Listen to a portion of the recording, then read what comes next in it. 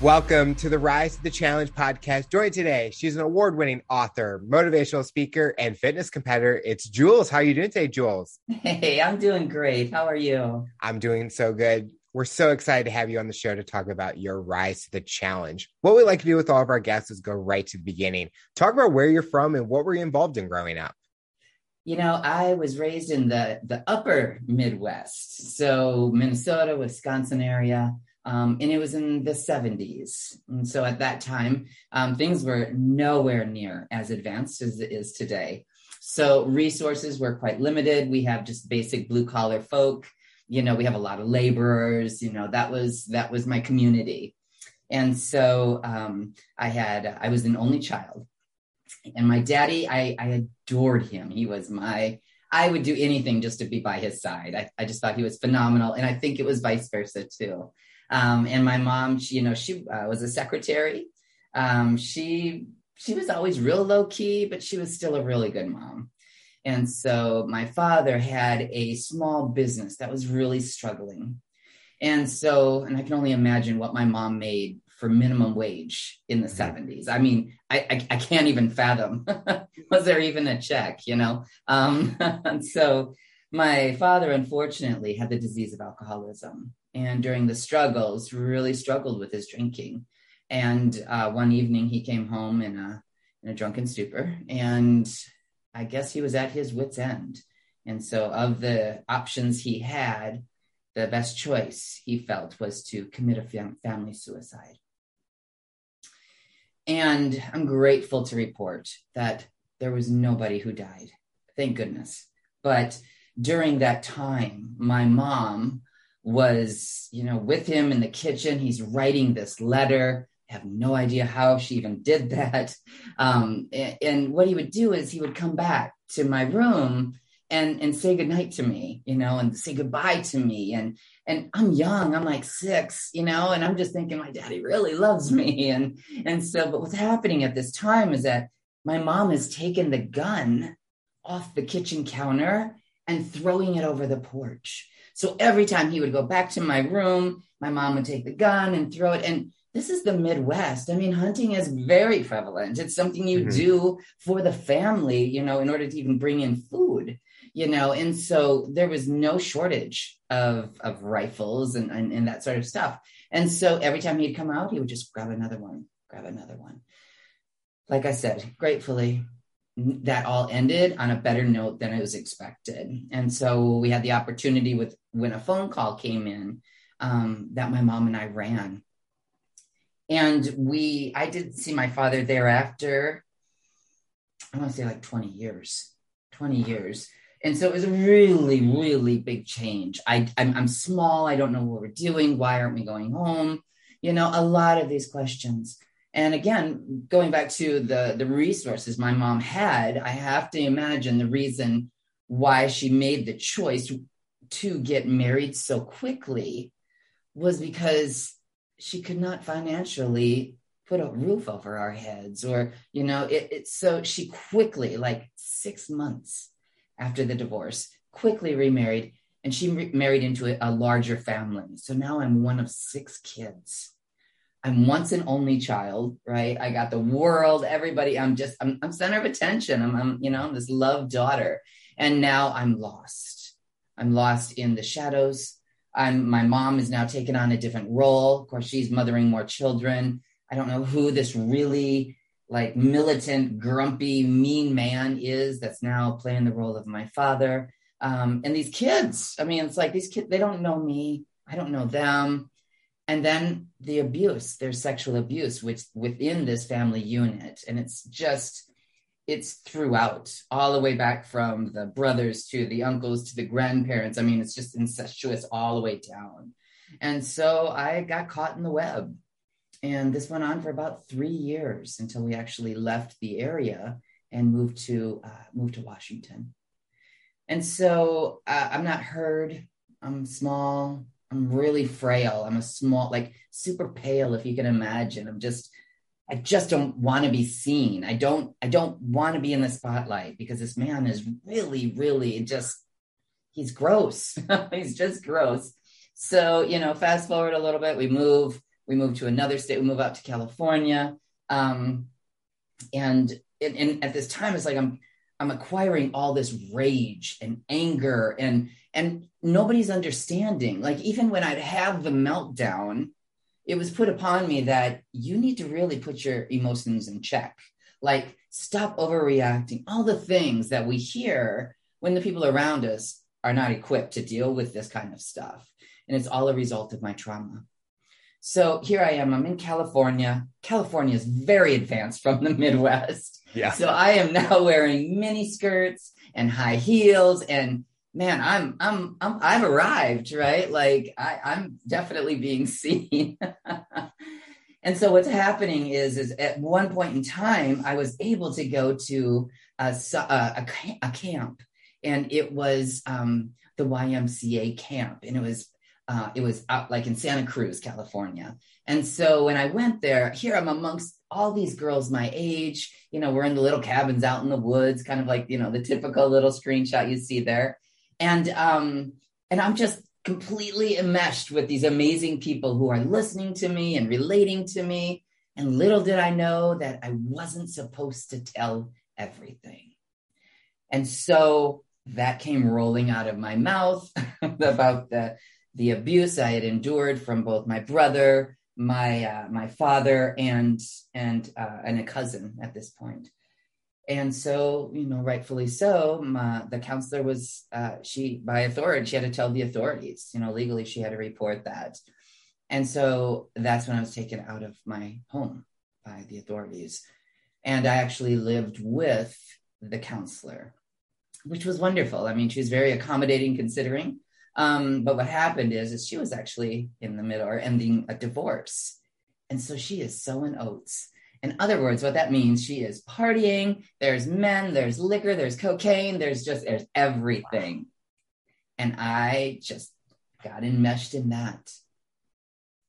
So the coming of the story comes to the surface. My mom takes some action. The divorce is in the process. We all move back to the Midwest because there's family units there and a little bit easier to live than Southern California on a one-person income. Mm-hmm. And so I get back and I'm starting 9th grade. Now, if you can imagine, here we have a girl who has been in California with all of that promiscuous energy and power and misunderstanding of what really life is, because this trauma cloud is all she sees. So when I got back, a pivotal point is I was in the counselor's office. Now I'm in 9th grade. I'm probably 14 years old. And this counselor, again, very small town. I just have to think the resources were limited. And he had said, Jules, I don't think you're going to be very successful here. And you do know there's other ways to get your diploma. And I'm not kidding you. That light could not have gotten any greener for me. I hightailed it out of there. He gave me the option to drop out of school. It's exactly what I needed in my eyes. And so that is where my adulthood started, under those circumstances. So as you can imagine, there was a lot of moving, a lot of shitstorms, a lot of upheavals and hitting bottoms. And because the drinking that I was exposed to in the Midwest was a tool I used throughout. Mm-hmm. And so as the anger and the rage continued to rise in me, the alcohol consumption also arrived. It also lifted up as well. And so what it did, it was like this Band-Aid. It would make it all go away. And then better yet, I didn't even have to deal with it. And I can become who these people wanted me to be. So here I'm like this masterminding chameleon.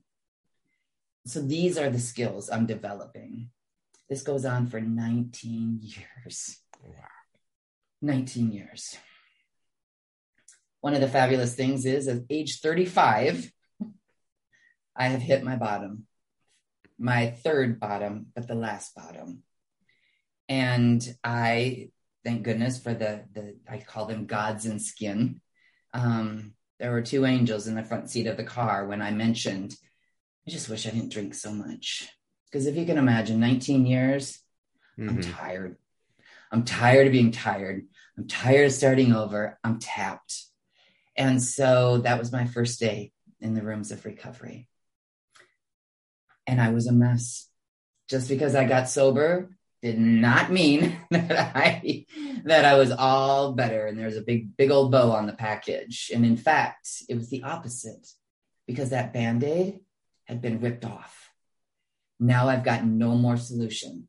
I have to go through, the 18 hours or whatnot that we're awake, completely in the raw, vulnerable. It was almost like the sun burning type of feeling. And so those first probably 3 years of recovery was a disaster. I always joked that I was a hot mess. I mean, I would lash out. I was dressing inappropriately. I had an inappropriate mouth, but I was healing from the disease of alcoholism. And the people in that room saw me every day. So little things like, Jules, it's really good to see you. What? This is way too much. What? This is like some kind of Cokes. It's like, what, this is a fake. And it was almost like I despite them, I would keep coming back. And it's like, I'm going to figure out what this is all about. And, they'd come in and they'd give me this hug and they'd be like, come sit up here with me in the front. Unbelievable sources of love that I could not fathom. But these were the people who held me in that space as we did 24 hours and the next 24 hours. I mean, everything. My mom died in the first year and a half sobriety. These people held on to me, no matter how wicked I got. I'd never had that sort of love before. So I'm 15 years sober. I just celebrated on the 29th of last month. I still get to be a hot mess sometimes. But what it means today is that that loving circle of people, of course, has grown tremendously. And now even outside of the rooms of recovery. But I have this ability today to be able to speak that language of the heart. We can talk about weather. We can talk about politics. But you know what? We all know exactly what it means when I say despair or isolation or darkness. Doesn't matter what I believe. I know exactly what that feels like. And those are the points that I find when I connect with people, that I'm able to, we move forward. We move through stuff, and that's a gift I could not, oh my God, I couldn't even make myself move forward, let alone, be of help to anybody else. So, it's been a journey thus far. And it just feels like I'm starting. It's like part 2 of my life. And I wouldn't have even known this sort of serenity or excitement or even existence was even an option. So, yeah, my life has definitely changed. Going through the abuse and trauma, was it hard for you to kind of trust people? And when you got to that camp where people were more open, you were with a bunch of kids and a bunch of counselors that really cared about you, it was kind of a way to kind of break down that wall a little bit, in that being able to trust and being able to connect with them. I think it was like my first time really being understood by somebody, right? And I think as the child I was just like elated. Like I didn't even realize what was happening. It was just this exhaling feeling. But speaking of trust, I mean, I have been married to my husband for 6 years. I still struggle with trust. I still hear my mom in the back of my head saying, Plan B, don't trust him. Trust is huge. And I think because it was violated at such a young age, that's why the people that I speak of, that circle is so important, because more times than not, when trust is questioned, I'm delusional. There's nothing proving that point. There is absolutely nothing that you can pinpoint to have that sort of reaction. We hear that trauma's in the body, trauma is in the muscles.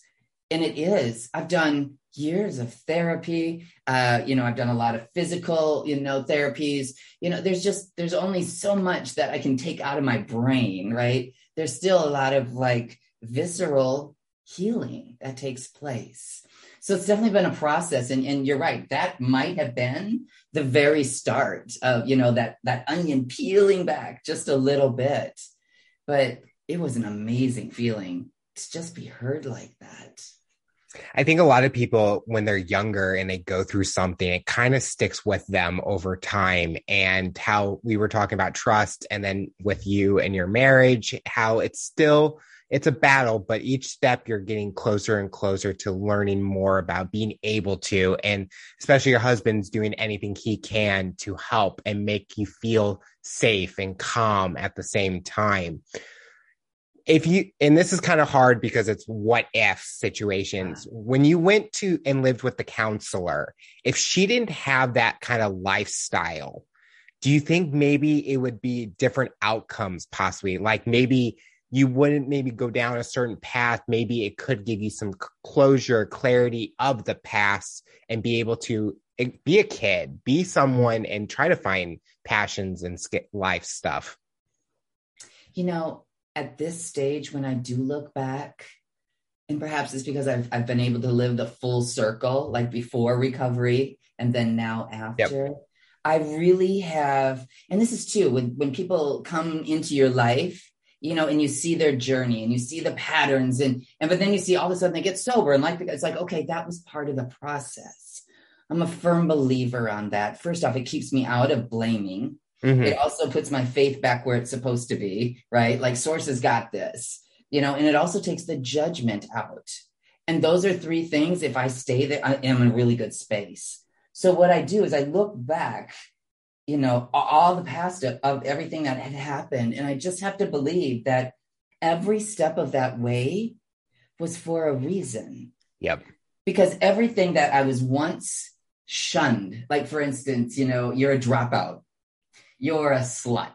You're a good for nothing. You're a burnout. Okay. Now let's bring this over into today's world. I'm sexually liberated. I'm very well self-taught. I can educate myself. I did go on to college, but that tells me that I have that ability, and I'm extremely resilient. So all of the things that people can see as terrible, negative, I always say it's not good. It's not bad. It just is. Mm-hmm. And when you apply that, this neutrality takes place, and it's almost like releasing it. I don't carry it. So that's how I'd have to answer that question, is that just happens to be part of my journey. Yeah, no, I totally understand that, because definitely with a Rise of the Challenge, everyone goes ups and down like a mountain. No one has that straight path, but each time we get knocked down, we rise like a phoenix back up to get to somewhere that we want to go.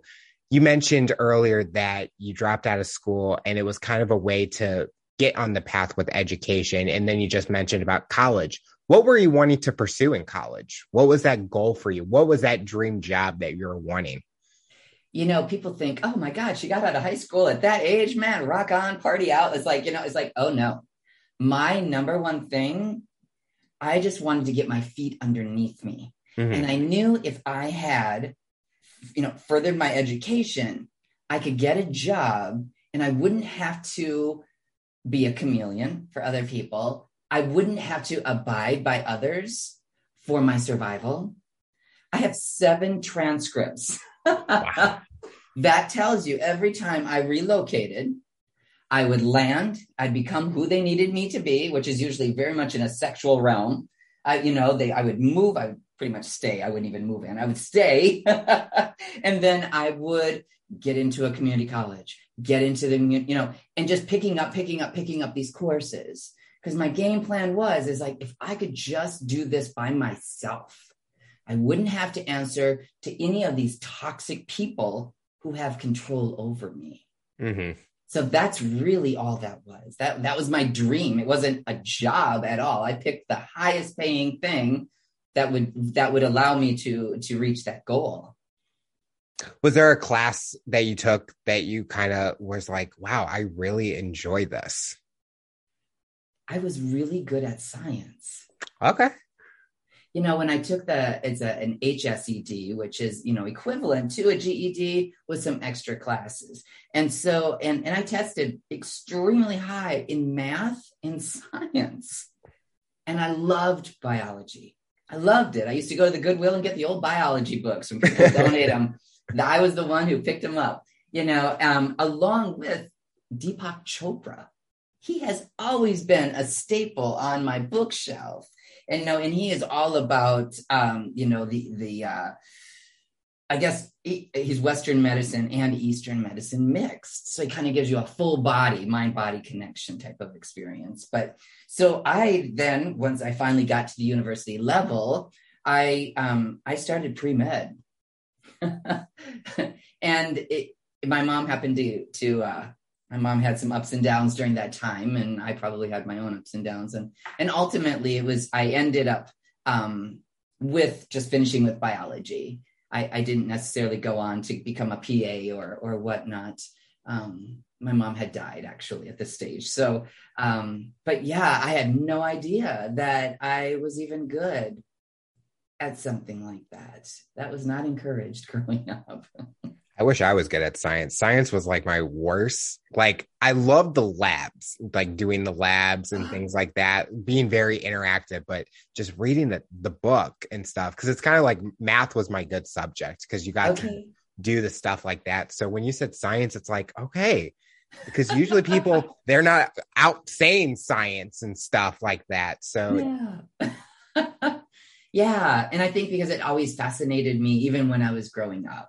So maybe it was something that started there, but yeah, like math gets so far out there, like, I can't see it. These are all hypotheticals, it's like, at least in biology, I can see the leaf or I can see the organism, big difference. So connecting with science, and you are a fitness competitor, did that kind of bring in that back, the science part, because you're learning about your body, you're kind of learning about how to stay nutritious, fitness and all that? Not at all. Not at all. No, after, while I was getting sober, I worked at the hospital. I was on the floor. What happened is at the age of 40, I'm an average 40-year-old looking woman. I'm 120 pounds, 5'7", status quo. This is really, most people are very happy with this, but I have had this terrible relationship with my thighs. Okay. My mom taught me through my upbringing this body dysmorphia. And so if you can imagine in Texas heat, I have blue jeans on with Spanx underneath. Oh. Because I am mortified by the way my thighs move. The cellulite, the texture, the color. I just learned this, right? And mine didn't look like what we supposed to look like. And so getting into this fitness aspect was simply me taking this gigantic plunge of going to a bodybuilder gym. Because you look at those girls, they don't have a slither of nothing, not a stitch of cellulite on those babies. I'm like, I want what she has. And so I signed up. I signed up with an IFBB Pro. And she put me on a meal plan, and I didn't get off that meal plan for well over a year. I desperately wanted change. And then, of course, you start putting that much attention into your body, challenging it. I mean, I started to realize like my shoulders are changing, my arms are changing. I was just like, oh my gosh. And you couldn't get me out of the gym. So that is even how that all began. I'm sure sources like, girl, you just, like cats in the little laser. Like, girl, you just follow the little red dot. You just follow the little red dot, because everything else around it is just like, wow, I didn't even see that coming. But yes, it was nothing to do with my education. Going through the fitness program, was it kind of like rewarding that you have control over what your outcome is? You have people that are helping you keep on that path, but you're the sole responsible person to be, this is where I want to get, instead of someone telling you or doing it for you. Yeah, good point. I don't think I had that sort of bandwidth when I went in there. I'm 5 years sober. I don't think I had that sort of foresight of that. Mine actually is when I would go in there, I would lift and move heavy weights. So for instance, for me to be on a sled and move, hundreds of pounds with my legs releases a lot of trauma. Mm-hmm. It releases a lot of anger, rage. I left there and I don't have anything left in me to fight. So that's really where it started, is like, I'm just going to go here and dump this. I had a bad day at work. I'm going to go to the gym. So that's really what it was. Because even though my body was changing, I had such a delusion of what my body was. I probably I didn't see it to the point others may have. I just went in for that good feeling of, I'm just going to dump this shit right here. So true. I definitely can relate to that going to the gym. It's like, you kind of you leave there, you're like, okay, weights off my shoulders, just go enjoy, just go be happy for the rest of the day, even if it's just sitting at home because you can't feel your legs at all, but it's so worth it. So worth it. Like that angst, that it's gone. I'm exhausted. I have nothing. I can't fight if I wanted to. If someone listening to this interview that's kind of in your situation and they want to get into the gym, kind of perform at a high level, what would you tell them to get going and get started in that program? I do a lot of my work, I do it inside. So even just writing down, I'm a big journaler. I love to journal because that's a way of prayer. That's a way of me connecting to this larger source out there. Mm-hmm. My little mind sometimes can't wrap my brain around that stuff. So even just writing out like what I want, another thing that was very, very successful for me was I would see pictures. We're flooded on the internet of beautiful people. Yeah. I would take that picture and make it my screensaver on my phone.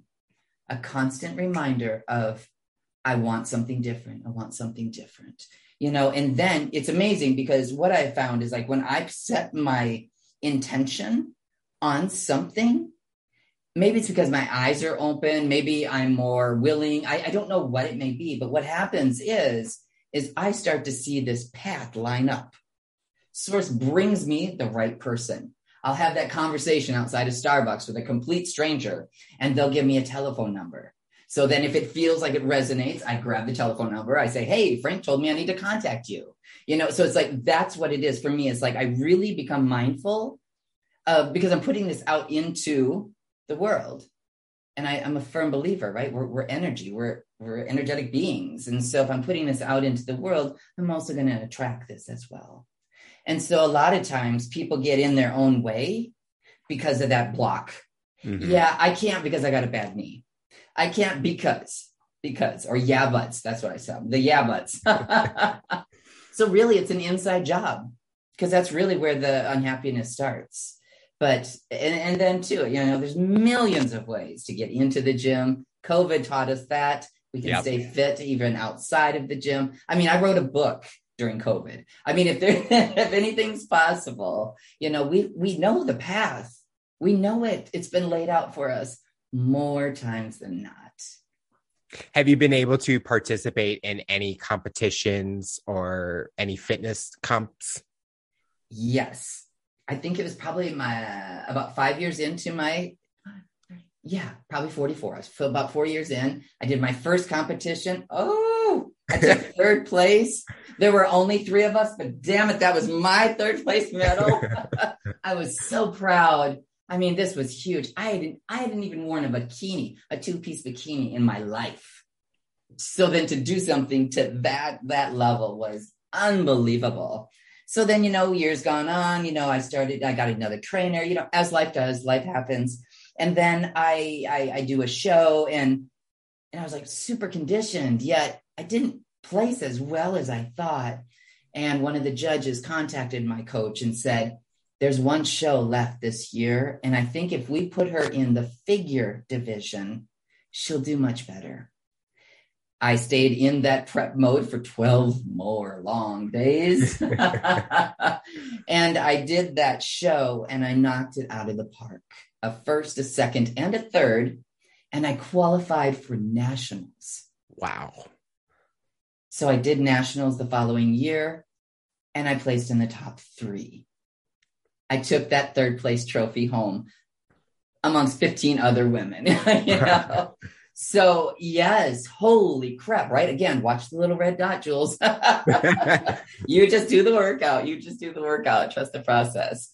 And so I'm actually home now. I call it my no-fly zone. I don't travel or anything now because I'm gearing up to, again, go back to that national level show. And I'm going, you know, I'm aiming for my pro card, you know? So, because that first place spot is going to be empty. Yeah. So I'm thinking, I have as much as opportunity as anybody else. Having those opportunities where you're focused on that next show and you talked about going through sobriety, did it kind of keep you mentally focused on that task where you didn't have to worry about giving up or having those kind of distractions in your minds and things like that? So you didn't fall back and going backwards. Instead, this is the focus to go forwards. Got it. Great question. You know, what I've found is whatever that drive is that you're describing, that drive has been with me all along. That drive was the one that would not let me settle for living in that trailer court with that guy. Mm-hmm. That drive would not let me, you know, in that abusive relationship. Whatever that drive was, I was so laser focused because my life depended upon it. And so I think that's why I have that laser focus. And let's face it, you do that, you know, a few times, it becomes a practice. So then when I get into that grind, as we hear, or that, you know, that just, it's the grind. There's no other way to say it. You know, it's like, my body's like, this is what we do. And my community of people, this is what we do. So it's definitely something that was instilled in me, I believe, many, many years ago. Again, using one of my things from the past to benefit my future. Have you and your husband ever gone to the gym together and he's just amazed at your journey and what you're able to accomplish? You know, in the beginning, he said no, he would never go to the gym with me. When I met him, he was prepping for an Ironman. Oh. So, I mean, this guy's beyond my abilities. Like, I'm just like, oh my God, I don't know. I can't run like that. No, I can't swim like that either, you know, but so that has actually been a little bit of a learning process too, because, you know, in the masculine, the ego is all about, you know, bigger, better. I'm like this lion and I'm here to protect you. And so to bring that mentality into into a masculine setting like the gym, and it doesn't fit, you know, I take off my sweatshirt and he's just like, you know, the guys are like, holy shit. And, you know, he's like, I'm not going to lift with you. I'll do the pin, but I'm not going to sit these dumbbells down next to you. I've got 35s and you got 65s. I'm not doing it. It's just not doing it.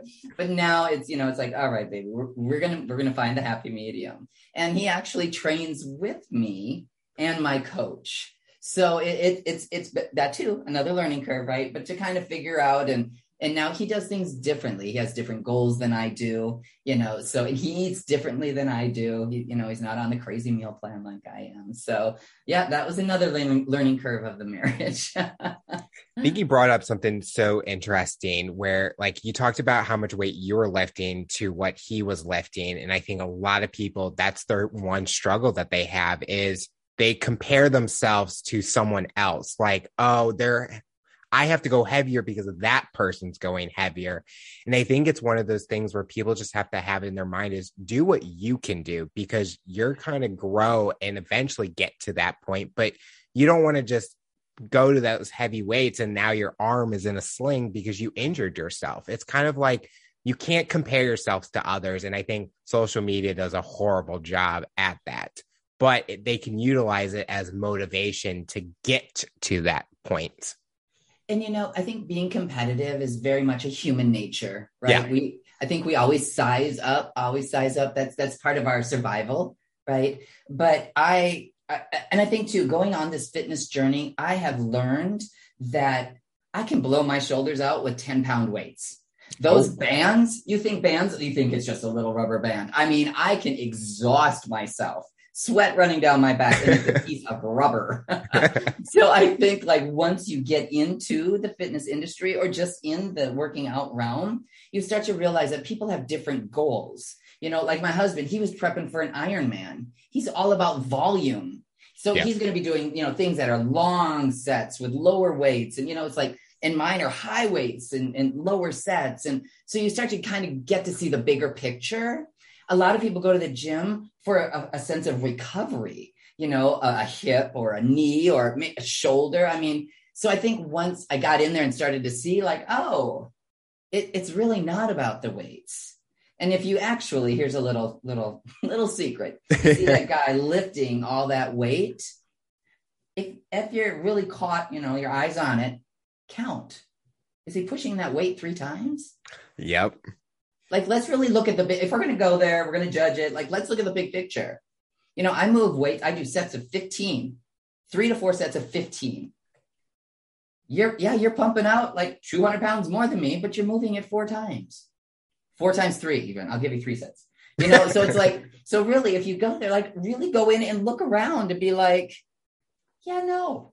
Yeah. It's not what we think when we first glance in there. You mentioned during COVID that you were able to write a book. Talk about having that opportunity, and what's the big mission for your book that you want listeners to understand? You know, my whole source of recovery has been unlearning and rediscovering. Who am I? Mm-hmm. What do I want? Right? What is my dogma? We hear, or my dharma, you know, like, what is my purpose? You know, you tell anybody with a story like mine, you tell this to any normal person. And I think the first question, maybe they think, holy shit, she's crazy. Or, girl, you need to write a book. So that's usually, so the seed has been planted. It's been planted. And again, it's like, I do the next right thing. I do what's in front of me, what resonates with me. And so there was a time where I just could not get enough reading and literature or whatnot on memoirs, other people who've gone through, you know, horrific things. And I'd read and I would just connect with them. And I'd be like, my God, I needed this. And so what it was like sources like, you know, I want you this one and this one and this one. And so what happened is then I got to how to write a memoir.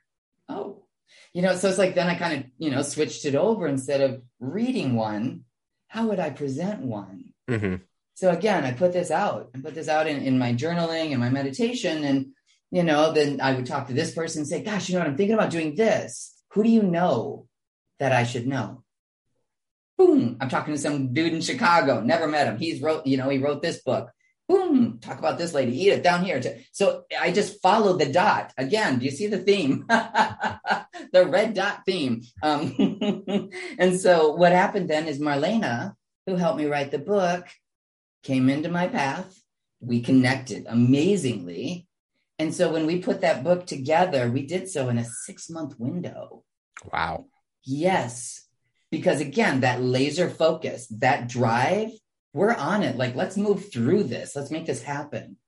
And so it's exactly what happened. And so my goal, you know, it's funny. You write a book and your ego steps up in the front and says, oh my God, we are going to write them. This is going to be a movie. People are going to be calling you. I mean, your ego just blows this sucker so far out of proportion. You can hardly stand it.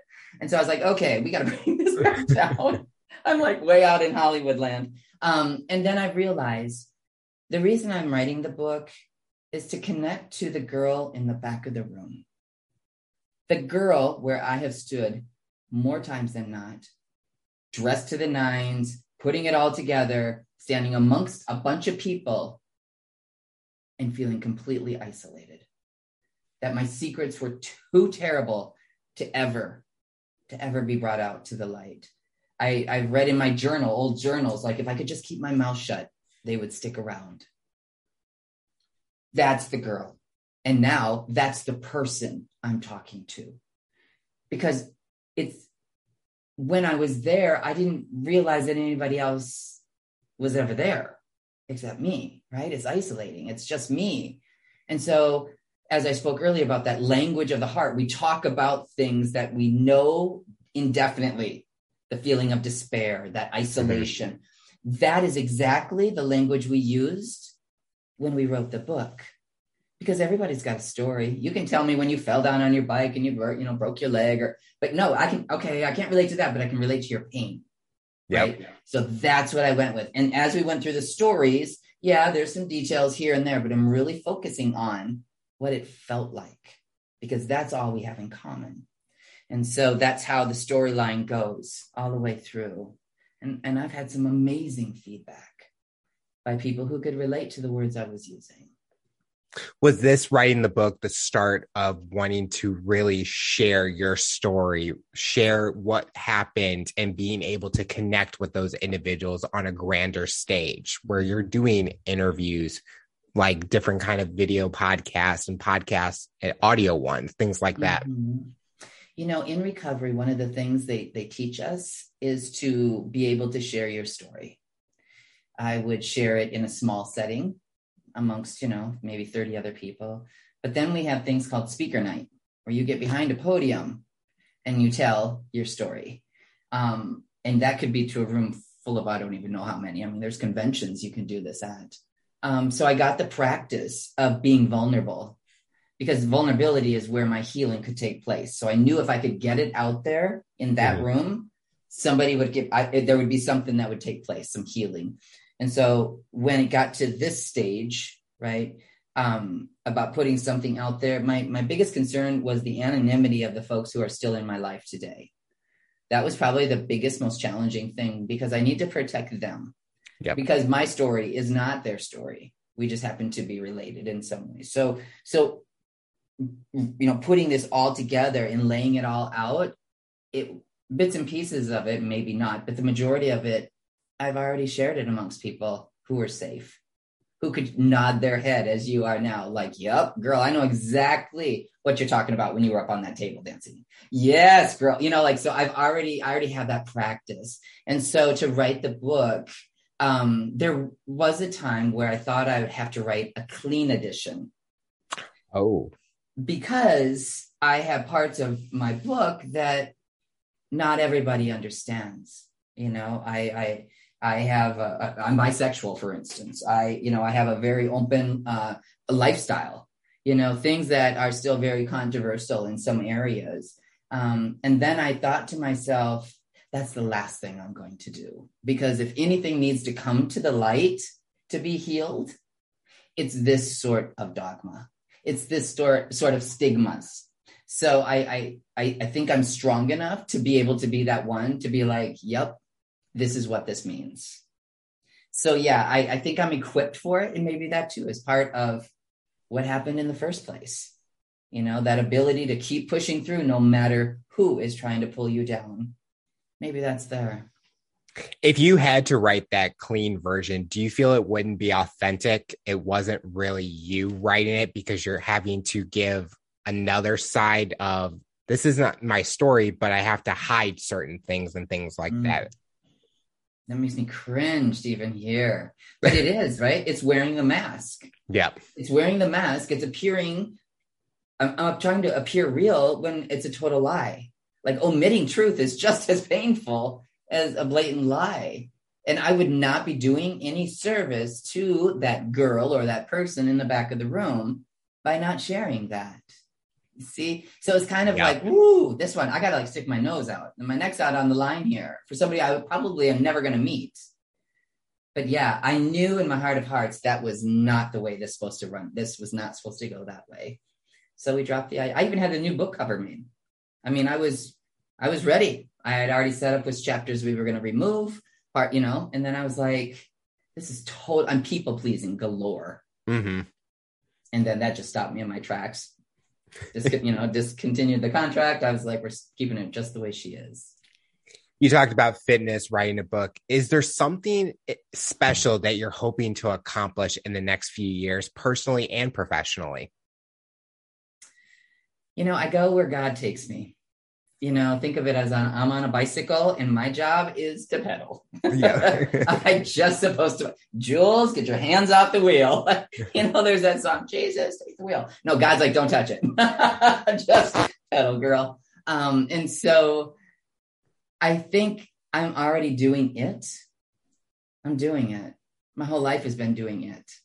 Of course, I have interests. I think at this point, what's really coming to the surface is what it's like to live authentically today. That would be a very big plunge for me because it is current. I'm not talking about stuff that happened 15 years ago, 10 years ago. I'm talking about what happened last night. But I know from my experience in the rooms of recovery, that's the truth. I need to be able to speak in order to stay sober. So I have, during this, the writing of the book and people reaching out to me, I've had a lot of women, ask questions like, wow, my husband and I have always wanted to try this. What do you think, this or that, or go to this place? What would that be like? Or, or better yet, I'm 50 years old. What's it like to be, can I get into fitness? So it's like, that's the truth I feel needs to be told is that part right here. Because I do have a very sexually liberated life. I'm made to enjoy this body, not be ashamed of it.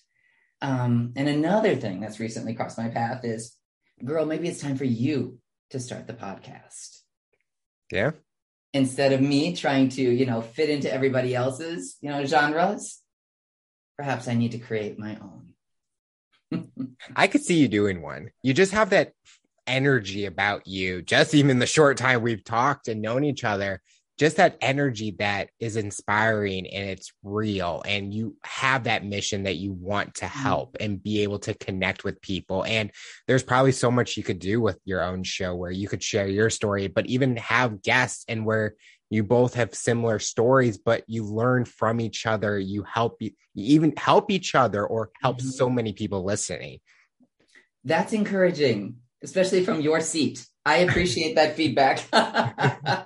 And you're right, because think about like all the people that cross my path, right? Like I was talking to my friend earlier today. It's like I would know to be able to interview, say, other competitors, for instance. What's it like to be on off season when you're a little fluffy, or what's it to be like a gay, successful man living in Southern, in the Bible Belt? What's it like to be an OnlyFans girl? What's it like to be a dominatrix? And it's like, I have these sorts of people in my circle. I've got a beautiful colored circle. And these are people whose story also needs to be heard. So it's in the making. It's in the making. It's no longer just a thought. It's like, pen to paper. What would this look like? So thank you for your positive feedback. I always say everyone has a story. Some people like to share it. Some people like to keep it private, but there's always an outlet where when they're ready to share it, they're able to. And I think a lot of shows, and I love having guests from different backgrounds because our worlds are completely different, but there's ways that we can connect and kind of have similar things, even though our worlds are in two different spots completely. So that's why I love the power of these shows. Is be able to connect all over the world with great individuals. Because we're all one, right? We've heard this like forever. We're all one. Yet on the outside, we all look different or there's something different about it. And I think that, in the rooms of recovery, that's all we do is we talk about this. We focus on the similarities, right? That's how we heal. That's how we get sober. Why would that not work out in the other worlds, right? So I'm spot on. And let's just break the stigma. How about just, even if you have to be anonymous, even if you don't even want to show your face, I'll call you Bob. Just tell me your story, share your story so somebody else can nod their head and say, shit, I'm not the only one. Yeah. The final question I'll ask you, for someone that's listening to this interview based on your journey and experience, what tips or advice would you give them to overcome obstacles, accomplish their goals, and rise to the challenge? Two things come to mind. What you are feeling inside is called intuition.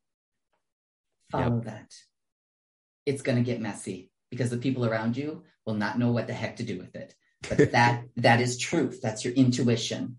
And the other thing, it was actually said to me at one point in my journey, and it was a showstopper.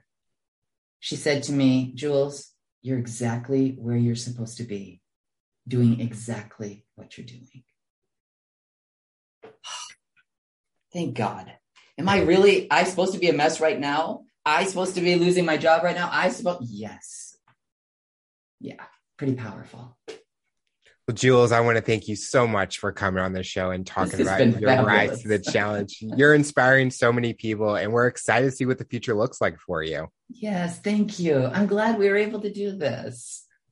Tune in next time to hear my next guests talk about their rise to the challenge. Remember to follow, subscribe on all major audio platforms, and make sure you subscribe to our YouTube channel to the full-length episode in video format. What path will you take to accomplish your goals? You decide.